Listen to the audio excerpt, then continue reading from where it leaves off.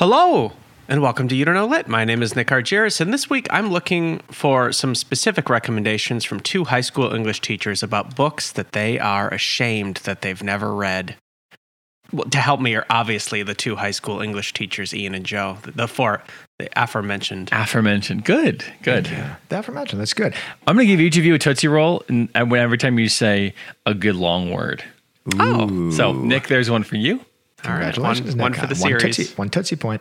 All right. Hi, my name is Joseph Harvey Holshoe. Although Ian did recommend that my name be changed to Joseph Party Holshoe, which I really like. My name is Joseph Harvey Holshoe. I am a high school English teacher.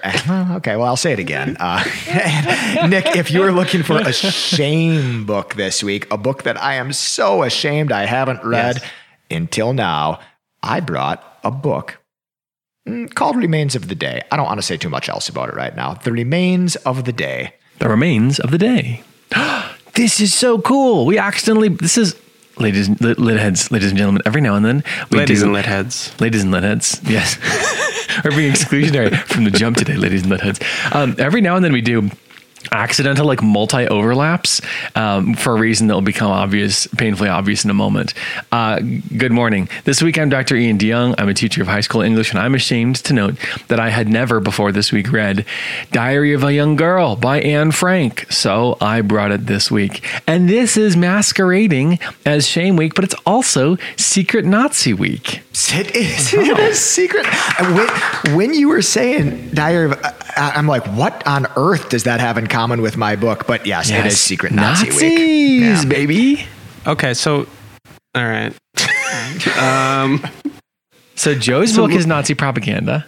God, okay. Mm-hmm. A lot of sympathizers. So, I was reading, you wrote down what books you were selecting for this week and whatever, and Ian, I'm like, oh, that's a good pick, Ian.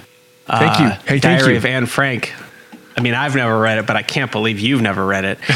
But Joe, I've never even heard of your book. Nick, I cannot express how much you are going to love my book. I just want to start out by saying that. Hey, Joe, be careful. That does not usually end well. 100%. 1,000%. Never been more confident about anything in my life. May your earlobes turn into assholes and shit on your shoulders. Hey, the plot doesn't fucking matter at all. This is what I think it's about. If you look closely enough, every author was at some point a racist. Audiobooks don't count, right? All art is quite useless. Who told you that? Fun fact, that is how Joe laughs.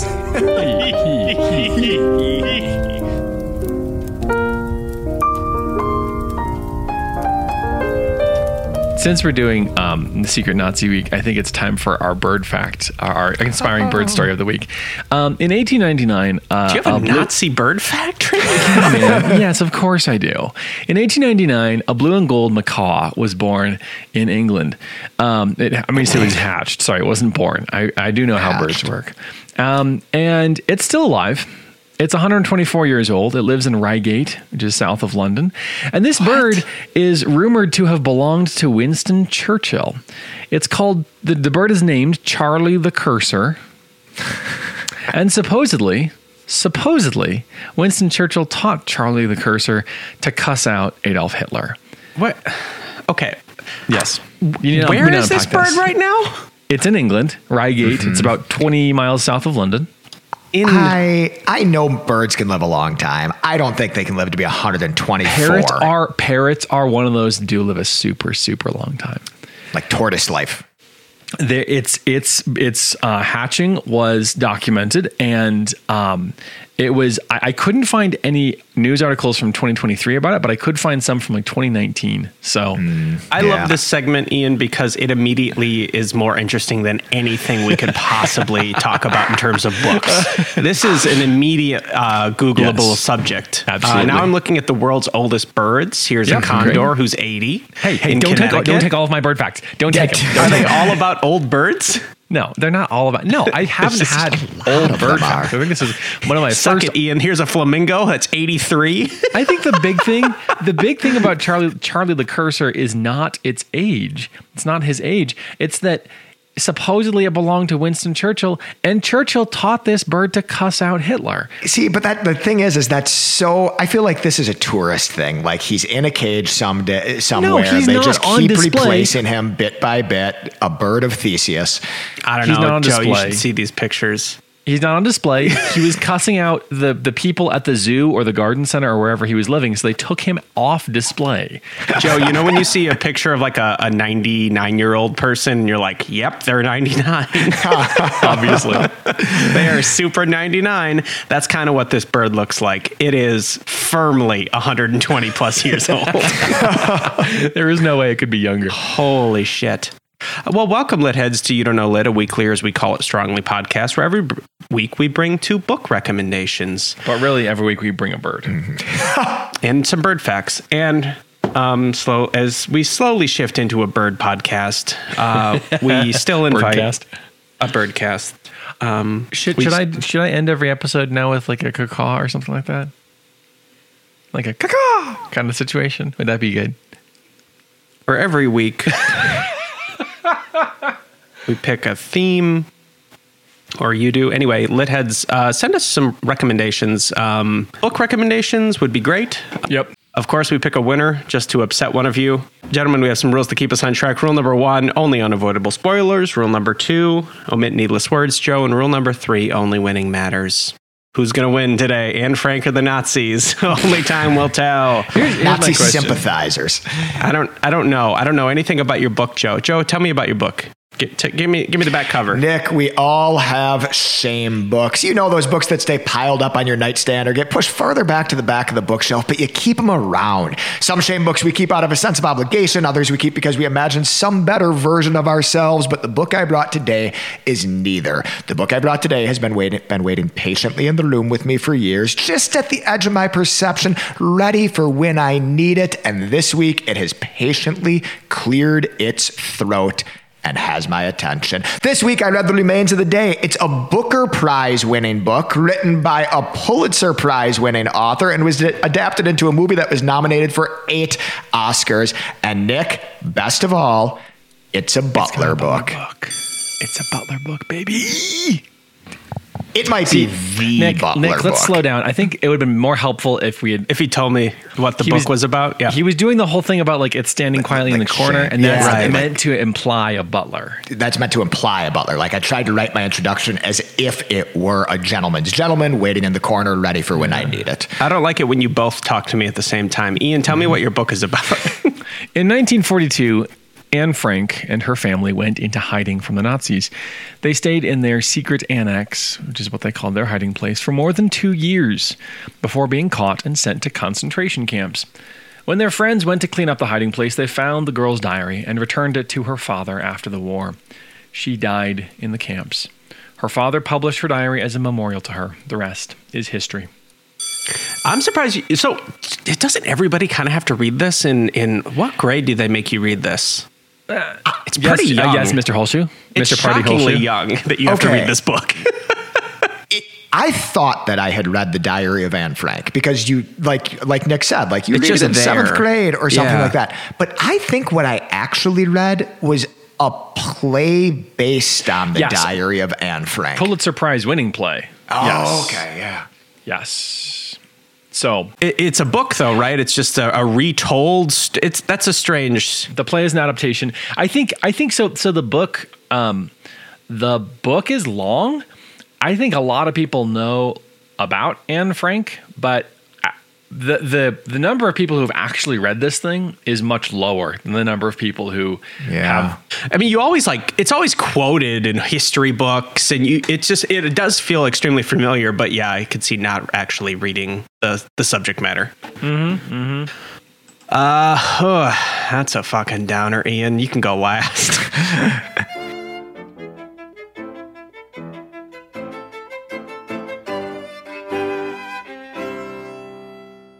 Okay, Nick, I guess first things first, my book is about butlers. Well, it's about a butler mostly.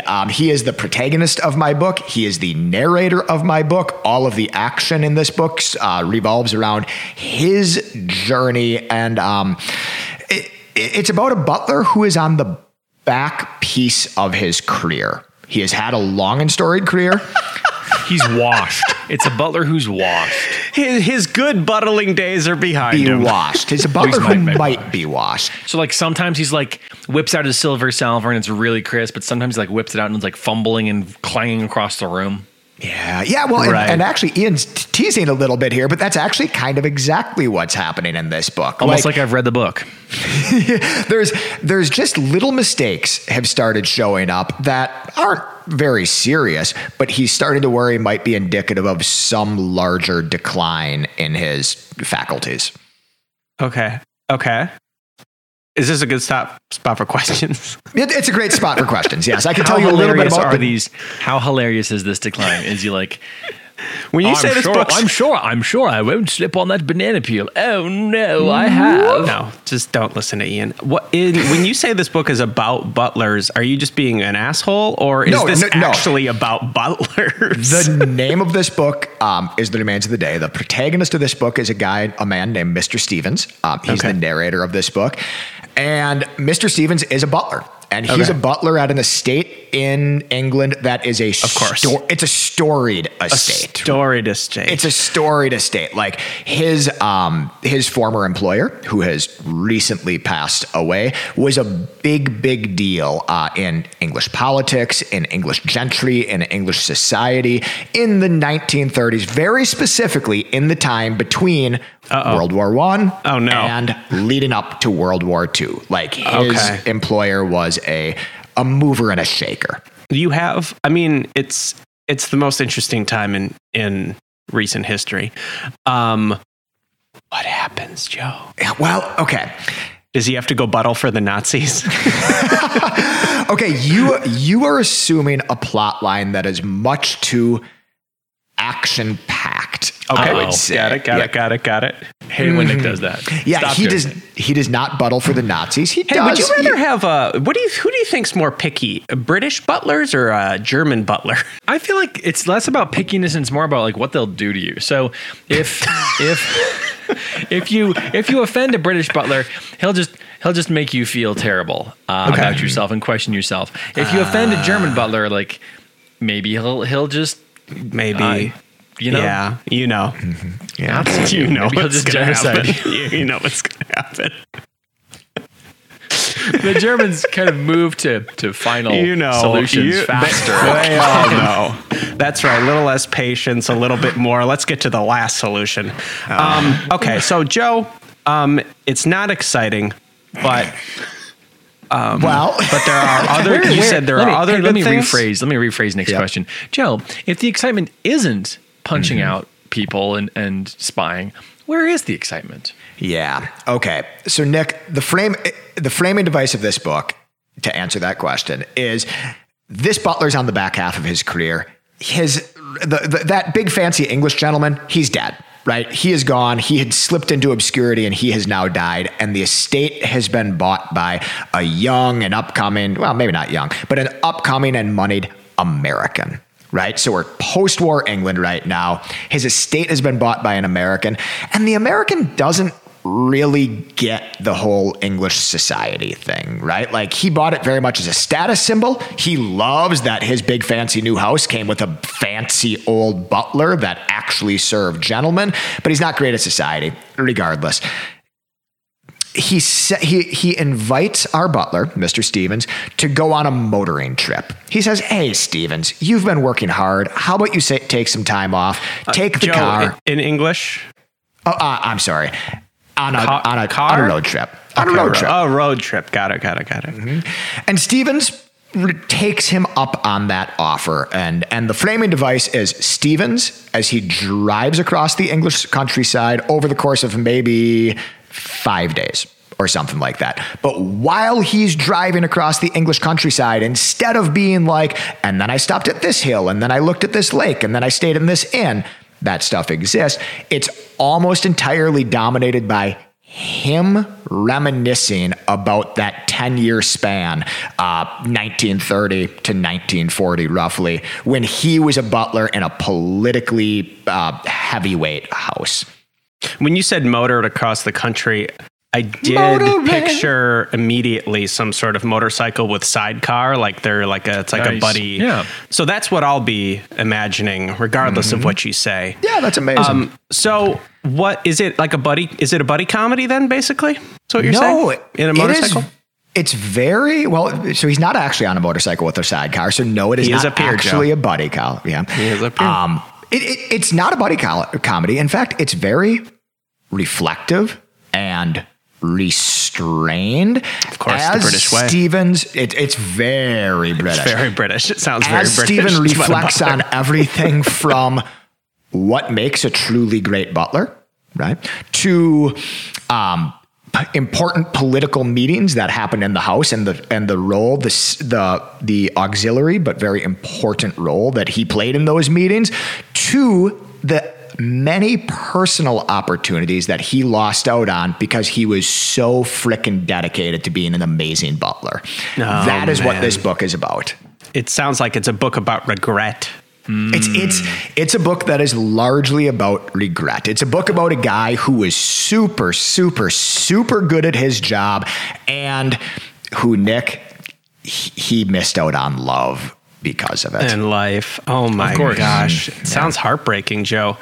Does he cry, or is that not really even? No, this guy does not show a single emotion. You do not have a clear understanding of the restraint in this book.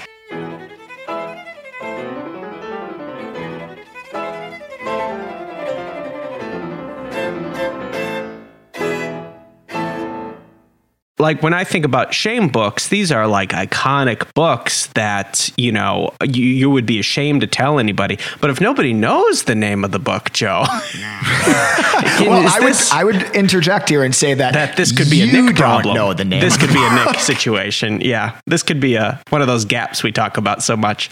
Okay, so it's weird. It's weird. This like the reputation is weird because this is. Like a lot of literary fiction, this is one that in certain circles has a pretty high profile, and in other circles is not. It's not. Mm-hmm. It doesn't have that same kind of profile. What's the movie situation here? You said 8 Oscars or something? Nominated for 8 Oscars. Anthony Hopkins, that's Hannibal Lecter, right? Plays the butler, and what a good butler Anthony Hopkins plays. It was beloved when it came out. It was commercially and artistically successful. It happened to come out the same year as Schindler's List, though, and Jurassic Park. And it had a lot of Oscar nominations. Oh, just so, like Anne Frank is going to swoop in here and win. 96 on Rotten Tomatoes. That's an unbelievable score. It's unbelievable. Yeah, the movie's outstanding. Megan and I watched it last night. Oh, and it's got... what's her name? Emma Thompson? Emma Thompson. Mm-hmm. Amazing. It's amazing. Okay. Well, that sounds good. I'm sure that's on Hulu Plus. And this guy, Anthony Hopkins, was he was born to play a serial killer, but just right below that, born to play a butler. Yes. It's butler. Neck and neck. Okay, Nick, there's a lot I like about this book. I've broken it down into a few areas, and I kind of want you to choose which one you're most interested in hearing about. Choose your own adventure. So I talked briefly about the restraint stuff. Like when you read this book, it's a slow burn. In fact, it's kind of hard to tell what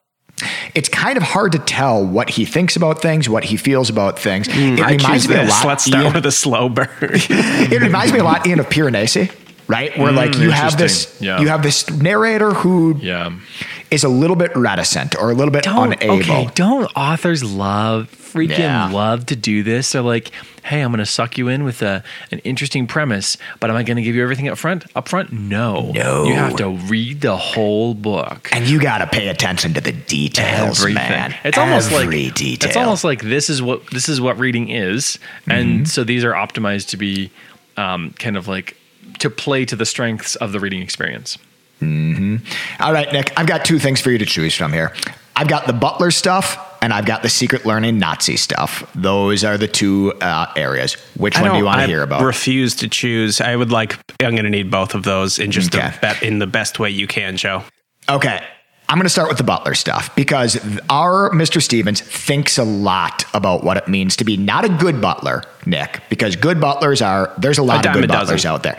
He wants to be, like, he would never say it like this, but there are people in society that consider Mr. Stevens among the best, right? Like legendary butlers. He would never call himself that. Obviously, that's not very British. But aren't all of the legendary butlers working for the Queen?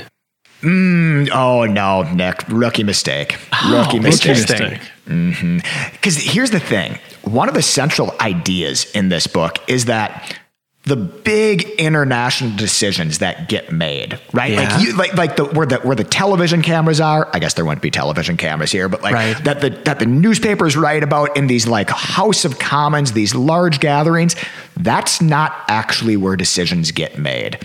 Oh. Decisions get made in the estates of landed gentry as they host dignitaries from around the world, as they host other movers and shakers, as they have them at their mansions, as they entertain them over a few days, and as they kind of all agree what their position is before they go to the House of Commons and argue it for in a way.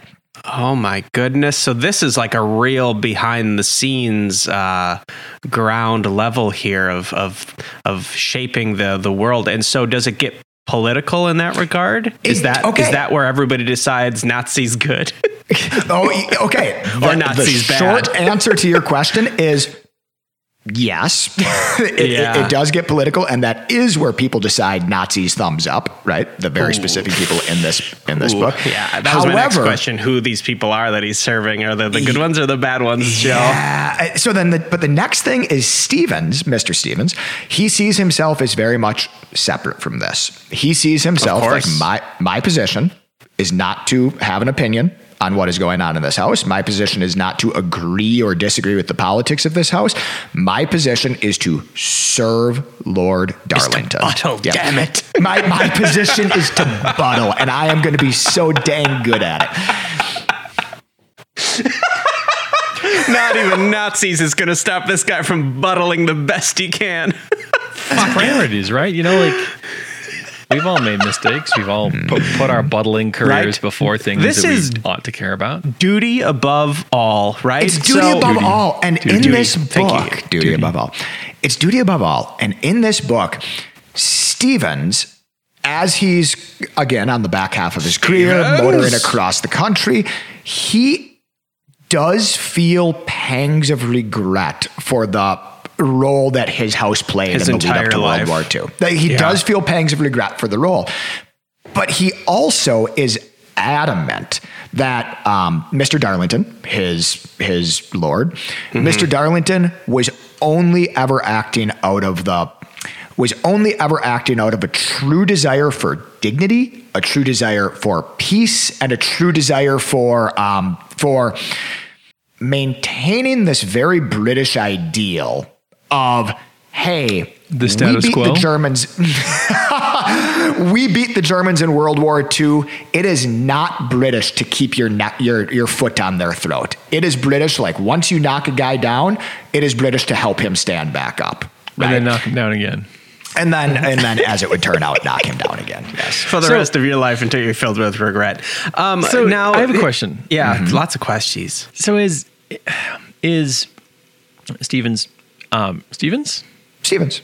Mr. Stevens. Mr. Stevens. Is Mr. Sorry, Anthony. Is Mr. Stevens, is his sympathy for his master employer? Does the book challenge that, or does it set this up as like iffy, or is this like, no man, look at this nice old guy who he has loyalty? Like how is this, because this seems flawed. This veneration seems flawed. And so what does the book do with that flaw? Yeah. This is where the secret learning stuff comes in. Perfect. This book starts like Anthony Hopkins flashbacks. Jesus. Mr. Stevens flashbacks start kind of pretty like just post World War I. There's been the Treaty of Versailles. The Germans have lost World War I, and they are absolutely eating mud, right? Like they're absolutely getting like dirt kicked on them by the Europeans who have beat them in this war. They're paying extensive reparations. They have to pay all the debt for that war, and it doesn't allow the German people any dignity, right? That's the idea, right? Like they're getting kept down.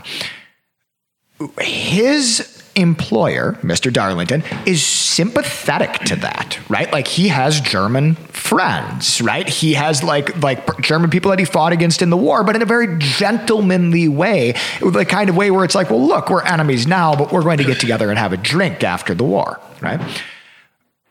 It starts, the way that they treat this is the sympathy for the Nazis, and Nazi sympathizer is such a loaded Let's just term, go with Nazi right? sympathizer. Yeah.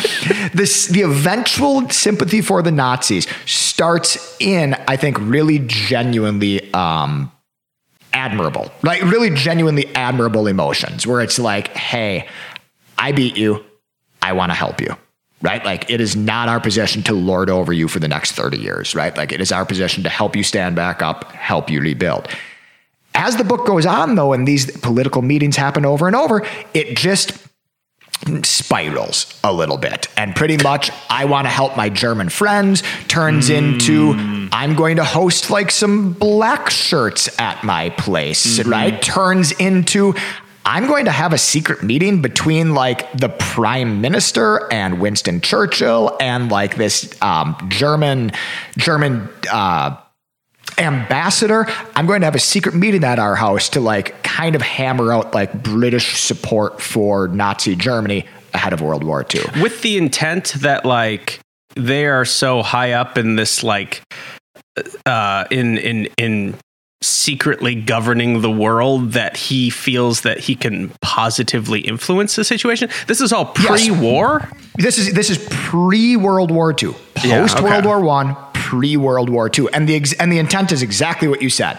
They are so high up in the world that they can pull the political levers behind the scenes. Yes. So, Joe, how much of this is like historic political reality? Is it? I assume it's all true and it's pretty well researched, or is it a completely fictionalized version of? No, Mr. Darlington is a fabrication, right? But in fact, the idea is the trend, right? Sure, like names have been changed to protect the innocent. Yeah, the sympathizers. The not innocent. The names have been changed to protect all Nazi sympathizers. All right, my question is this. How much of this is like history and how much of this is his personal story? Or is it really intertwined? When we come to secret learning, right? Like there certainly was an element of the British gentry that thought the German people, that thought the rising Nazi power had some pretty good ideas about preserving power in Germany and like bringing dignity and things like that. The Ishiguro, the author of this, is pretty explicit in interviews where he's like, yeah, I didn't really know anything about this, right? Oh, like when I ran up against something, I just made it up, right? Including like a lot of like the buttling things, right? He's like, yeah, I just made up a story. So this is not like, what you're saying is this is not a useful resource either for Nazi sympathizer background or buttling. This is not meant to be a historical recreation of exactly what happened. Okay. It is more meant to be, honestly, it's more meant to be an internal reflection on what it means to dedicate your life to a job and miss out on other things. It reminds me of Amor Tolls, our friend Amor Tolls, who's going to do this podcast. He said, absolutely. Someday he's very busy. The problem is that he just keeps getting more and more famous and popular, and I'm really concerned that this is not a good direction we're going. Yeah, well, it's just, I think one day, deathbed style. Okay. It kind of reminds me of that but it doesn't sound like that. It doesn't sound, because that one was more of a historical, Right. Well, I mean, I think they're both like historical-ish novels with secret learning and charming central characters that showed tremendous restraint that were part of the gentry and all this stuff. Yes. Like Joe, you're out of time here. Anything else to say? Yeah. I mean, yeah, I have more things to say. I liked a lot about this book. I loved the Butler stuff about this book, right? And like the actual day-to-day operations of running this house. I loved these moments of this. It's weird to say that I loved these moments of personal loss, but there's a couple big scenes in this book in which his job in like a semi-climactic scene directly comes into conflict with a tremendously important personal moment. Either the death of his father in one kind of tentpole of this book, or the woman who he loves, but he would never say anything like that, agreeing to marry somebody else. Like, of course she does. Of course she does. Like, and those scenes are so delicate and so measured, and you understand what motivates this butler. Man. And yeah, it's polishing silverware. It sounds like motivates him. He's like, I'd love to marry you, honey, but this silverware needs another. He is making sure that these political meetings go off without a hitch, because what happens in the halls of Darlington Estate has ramifications throughout the world. Right? God. It is more important than the simultaneous occurring death of his father. And in fact, this is the last thing I'll say about it, because it was the moment that I think I fell in love with this book. There's a moment in the first half of this book in which his father, who is also employed at the estate as an underbutler, is dying. His father is simultaneously dying while a very important meeting is going on. Mr. Stevens has to make choices between where he is spending his time. Do I spend it with my dying father, right? And hear his last words and hear him tell me how proud he is of me? Or do I, in fact, like make sure this meeting goes off without a hitch? And Nick, you know what Mr. Stevens chooses, right? Silverware, baby. When you read this piece, right, you're like, oh my God, he just chose like his job over like being there with his dad when he died. Stevens then goes on to say, it is among the proudest moments of his professional career. And you just go, oh, this is a little different than I thought it was going to be. It's kind of an interesting thing, right? Because it's like, because I think we look down on butlers. Absolutely. Right. Absolutely like the point is like, okay, somebody doesn't do this because they're busy at work and like, okay, well, they have a really important job and I'm running a big company and doing all this stuff. But this guy's missing it to like literally pour tea. Right. Yes. To literally make sure that the crumpets get out on time and that they're warm. Yes. Purely principled. It's purely principled. This book, it's clean, oozes with dignity. Right. Like that is it. It oozes with dignity. And I'll honor. get that looked at. And Nazi sympathy. And Nazi sympathizing. That's all I have to say. I loved this book. I really enjoyed it. It was a pleasure to read this week. There's Butler stuff. There's secret learning. There's Butler smack talk at one point in this book, which is just like the most restraint kind of smack talk. And yeah, I loved it. I think it's great. Can you share an insult? You think about an insult while we move on to Ian's book. Now, Ian. Yes. I know you're walking in here thinking there's no way Anne Frank is going to lose this week. I'm not actually. This is a really hard book to talk about. Just want to let you know that nobody gets a pass here. Not even a dead 15-year-old who died of typhus.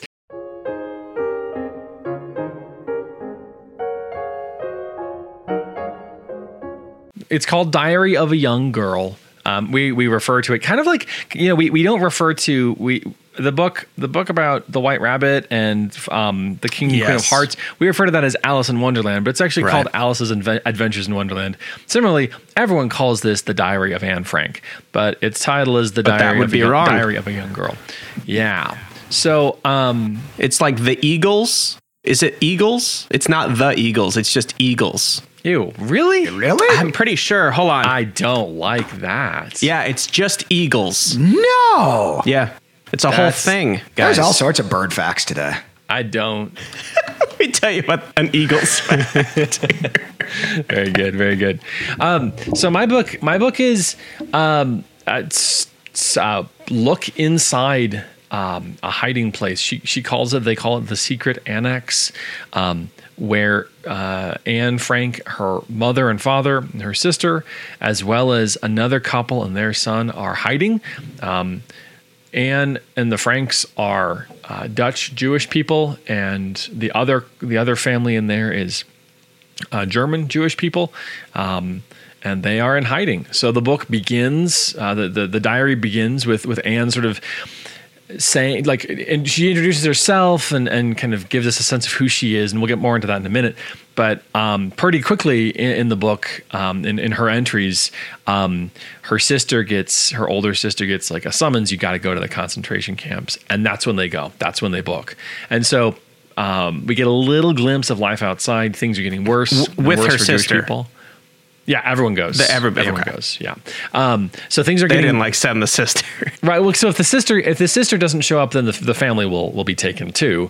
Why did just the sister get a summons? I'm sorry, we're really into the weeds here, but the sister I think just turned 16, but it's really it's meaningless. Like, okay, there's no logic to it. Roll of the dice. Like it's a little she was arbitrary. a resistance fighter, nothing like that. It's just that they decided that it was time to murder her. Her number came up.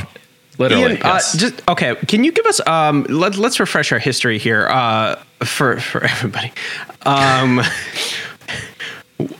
Before you maybe get into the book, like what is the context here? Like, where are they living?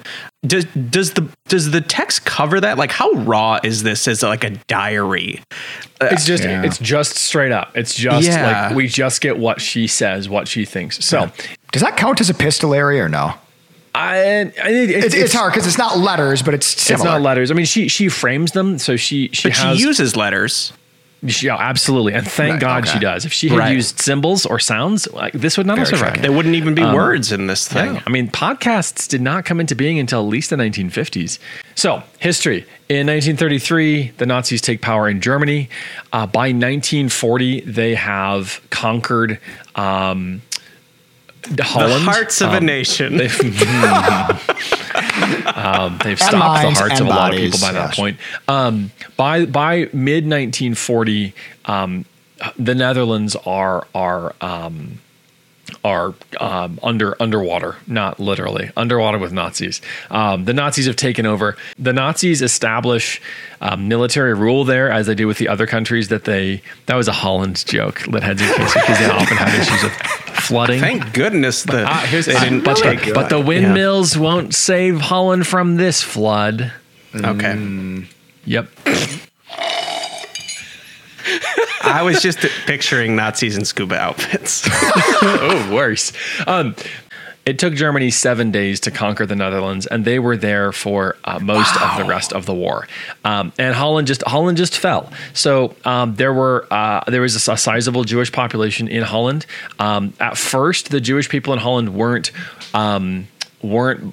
bothered explicitly, but pretty quickly the iron grasp began tightening. So wearing the yellow stars, being moved to ghettos where they had to live with other Jewish people, more and more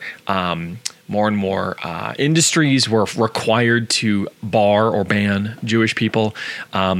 So when her diary starts, and it's in 1942 after 2 years of occupation, when the diary starts, she's talking about how they're not allowed to ride the streetcars anymore, so they had to go somewhere and they had to walk. And she's like, we were so out of breath, but this is the way it is because Jewish people aren't allowed to ride the streetcars.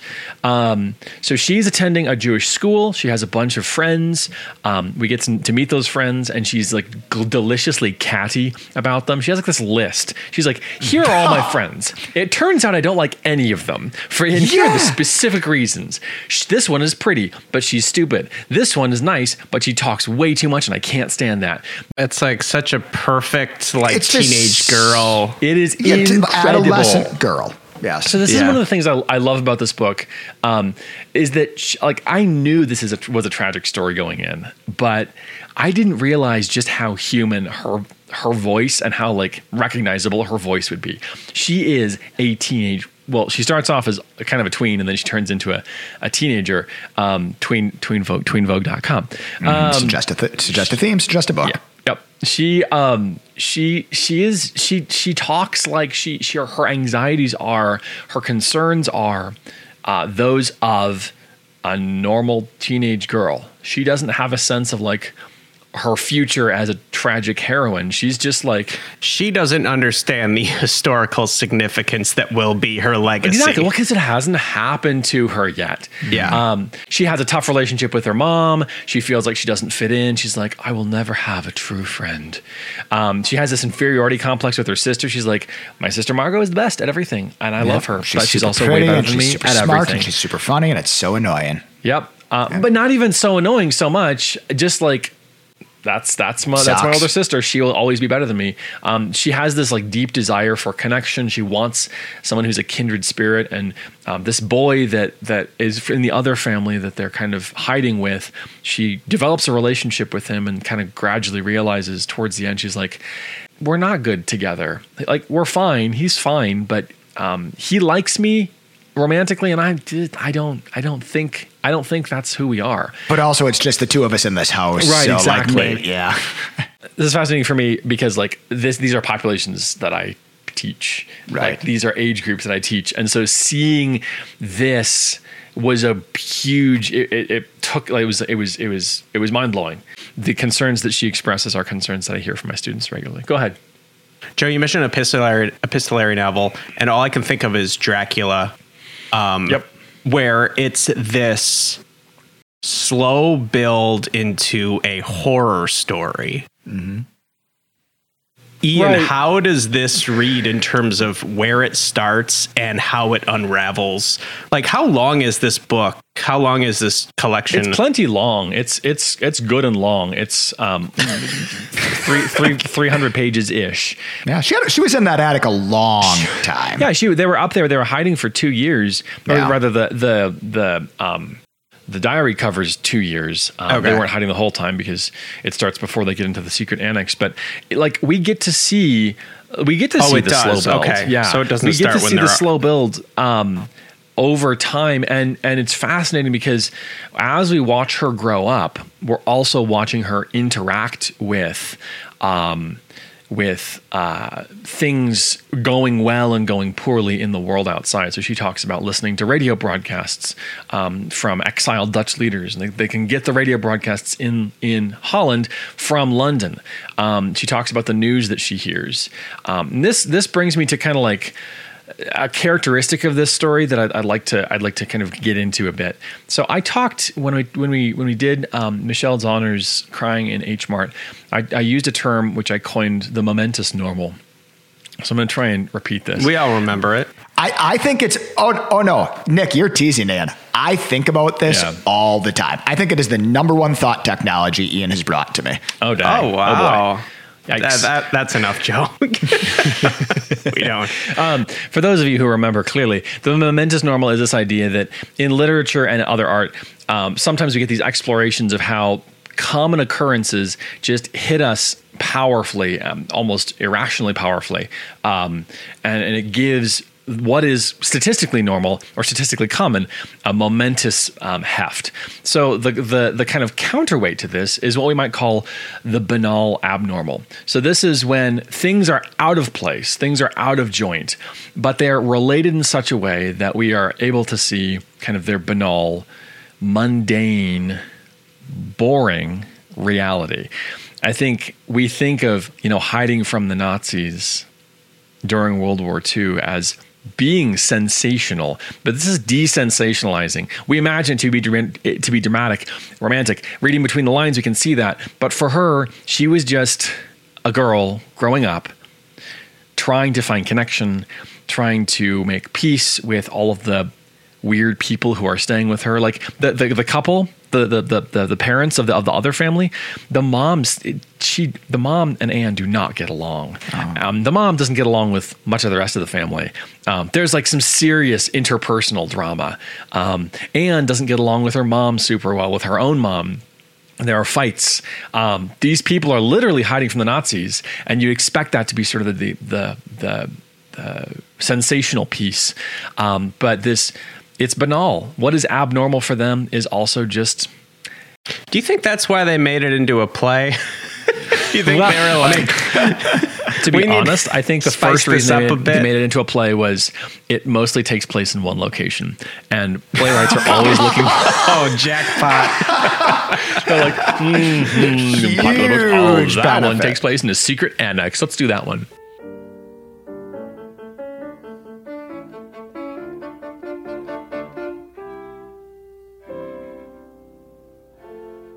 How was this book finished? I know there's a lot of history around the book, obviously.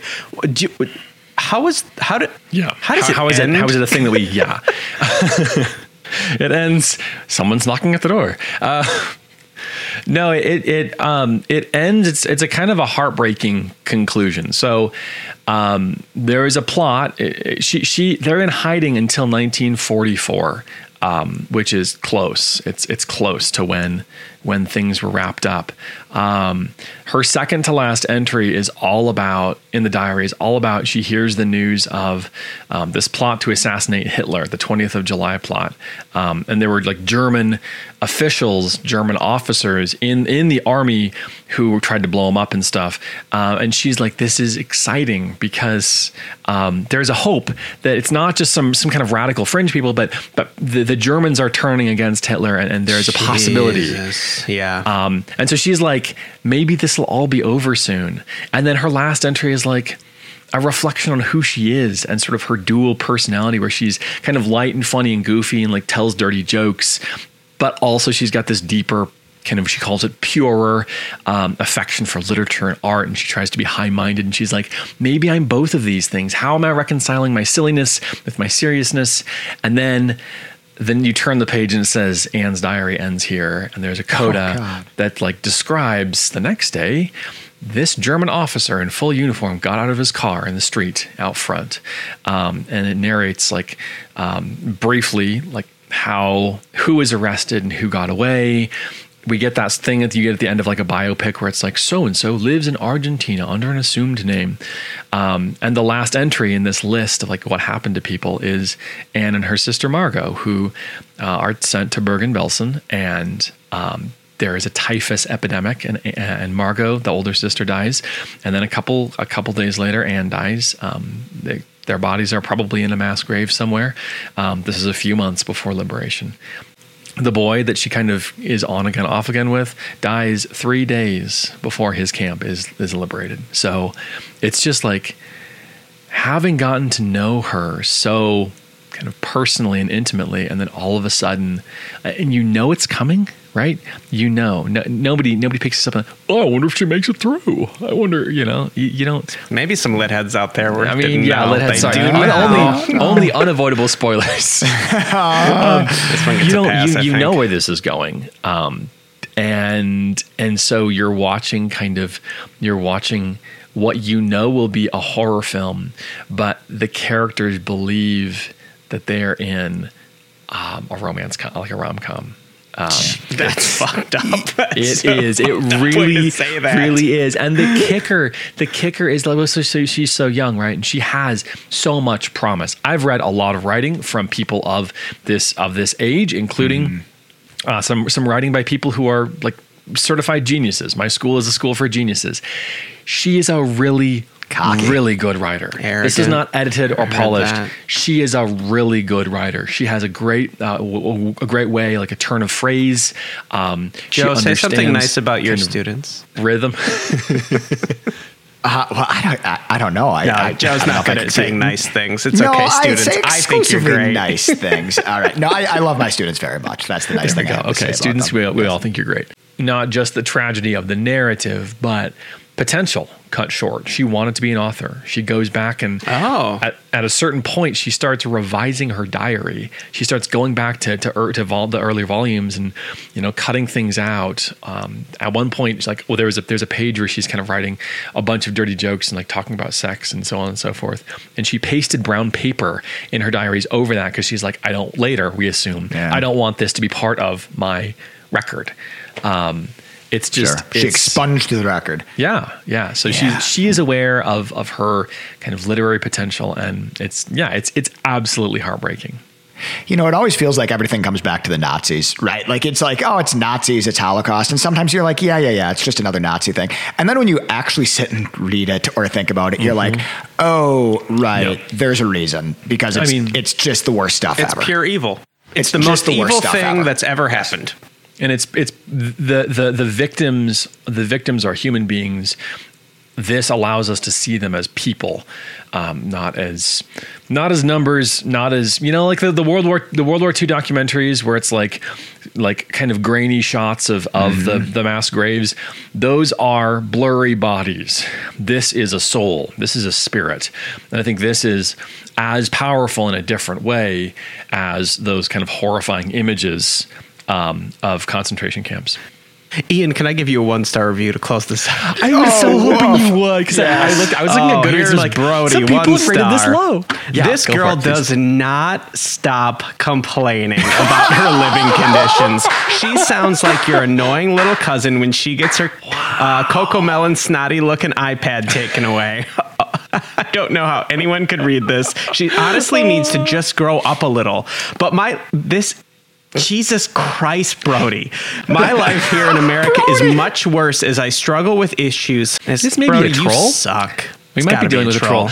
It's every single 1-star review here is like expecting Anne to be some sort of heroic figure in which she knew her destiny and these historical significance. Yes. And it's like, it's literally in the title. It's a diary, you idiots. Fuck these people. Nick is getting mad about this. This is a good time to talk, I think, about the diary format because this is a good time to stop talking. Let's fucking we're almost here. Yeah.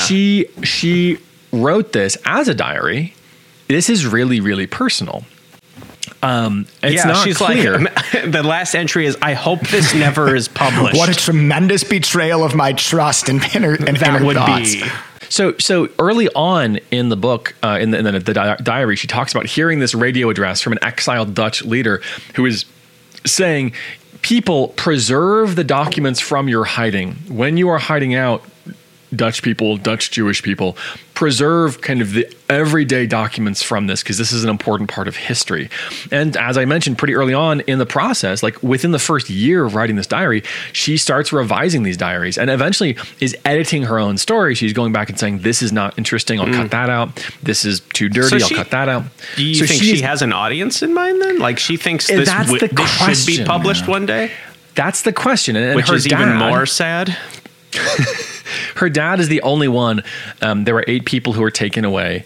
Her dad is from the secret annex. Her dad is the only one who survives. When he gets back, the people who are helping them give him the diary that they found. And he looks at it and he shares it with some friends. And they're like, this is really good. This is like really brilliant. And it helps us understand your situation. And her dad was like, should I publish them because they're private? Or should I not? And he ended up publishing them because he knew and he read that she had this interest in being an author and in changing the world. She's so hopeful. Yeah, these are well written. These are poignant. And so he's like, yeah, I will share my daughter's internal life with the world because the benefit outweighs the potential. She wanted to be an author, and that was my God, is that heartbreaking. And so she is an author, and she's probably one of the you name the books about like being Jewish during the war. You've got maybe Art Spiegelman's Mouse. You've got Elie Wiesel.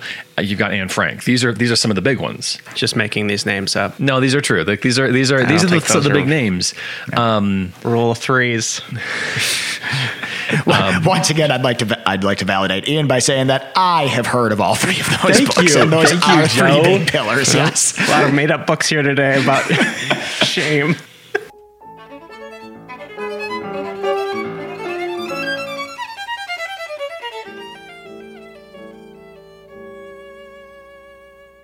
Gentlemen, welcome to Tiffany's, a safe place for you to tell me all the terrible things about Anne Frank without it being held against you. Ian, would you like to start?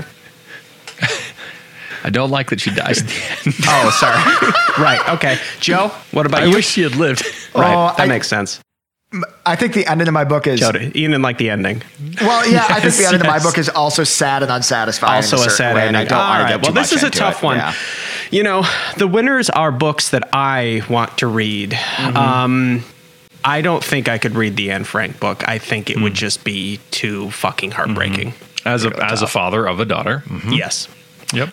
So I refuse to read it. So Ian, you lose. Joseph, Butler's very fun situations going on there, I bet, with Silver and whatnot. Yep. Butler smack talk. What? Go ahead. Do you have any smack talk quotes? I do, and in fact, the winning quote will be a Butler smack talk quote. Yep, good. Ian, tell the lit heads where to go. Promised. Specifically, Tween Vogue. Lit heads, we appreciate you, and we suspect that you appreciate us. If you'd like to show your appreciation, you can engage with us either on social media. We're on all of the ones that matter and some of the ones that don't. You can visit our website, tweenvogue.com, or youdonttknowletpodcast.com. But it's really Tween Vogue. Let's really lean into tweenvogue.com until we get that cease and desist. At our website, you can listen to old episodes. You can request stickers and swag out your laptop or your water bottle or random gas stations around the country. Gosh, we need to tighten this one up, Ian. Tighten it up. You can request books for us to read. You can request themes for us to focus on. The most important thing, though, Litheads, is tell your bookish friends about this podcast, because that is how organic growth happens. If you like books and you like us to hear us talk about books, share this love with your friends. Congratulations to Butlers. Congratulations to Nazis, the real winners today. Litheads, if you have a book that you've never read and you're ashamed that you've never read it, tell us about what that is. I'm curious to know what other... Trying to think if I have any. I mean, all of them. Basically, every book we've ever covered on here. Pretty ashamed I haven't read. All right. The following quote comes from a spot where Mr. Stevens is reflecting on what it means to be a great butler. And he is talking about some hotshot butlers who have popped up in the past and then faded into obscurity. So many greats. Gretzky, Jordan, Jimmy Stevens. Jimmy Butler. Plays for the Miami Heat. Incidentally, now that I come to think further about it, it's not quite true to say that there was no dispute as to who the great butlers were. What I should have said is that there was no serious dispute among professionals of quality who had any discernment in such matters. Of course, the servants at Darlington Hall, like any servants in any hall anywhere, were obliged to receive employees of varying degrees of intellect and perception, and I recall many times having to bite my lip while some employees, and at times, I regret to say, members of my own staff, excitedly eulogized the likes of, say, Mr. Jack Neighbors. I have nothing against Mr. Jack Neighbors, who, sadly, I understand was killed in the war. I mention him simply because he was a typical case. For 2 or 3 years in the mid-30s, Mr. Neighbors' name seemed to dominate conversations in every servant's hall in the land, and, as I say at Darlington Hall too, many a visiting employee would bring the latest tales of Mr. Neighbors' achievements, so that I and the likes of Mr. Graham, who have to share the frustrating experience of hearing anecdote after anecdote relating to him, and most frustrating of all, would have to witness at the conclusion of each such anecdote of some otherwise decent employees shaking their heads in wonder and uttering phrases like, "That Mr. Neighbors, he really is the best." Now, I don't doubt that Mr. Neighbors had good organizational skills. He did, I understand, mastermind a number of large occasions with conspicuous style.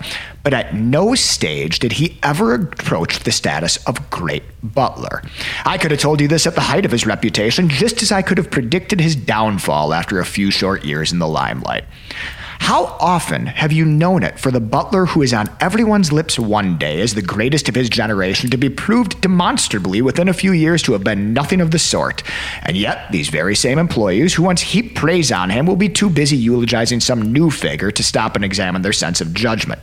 The object of this sort of servants' hall talk is invariably some butler who has come to the fore quite suddenly through having been appointed by a prominent house and who has perhaps managed to pull off 2 or 3 large occasions with some success.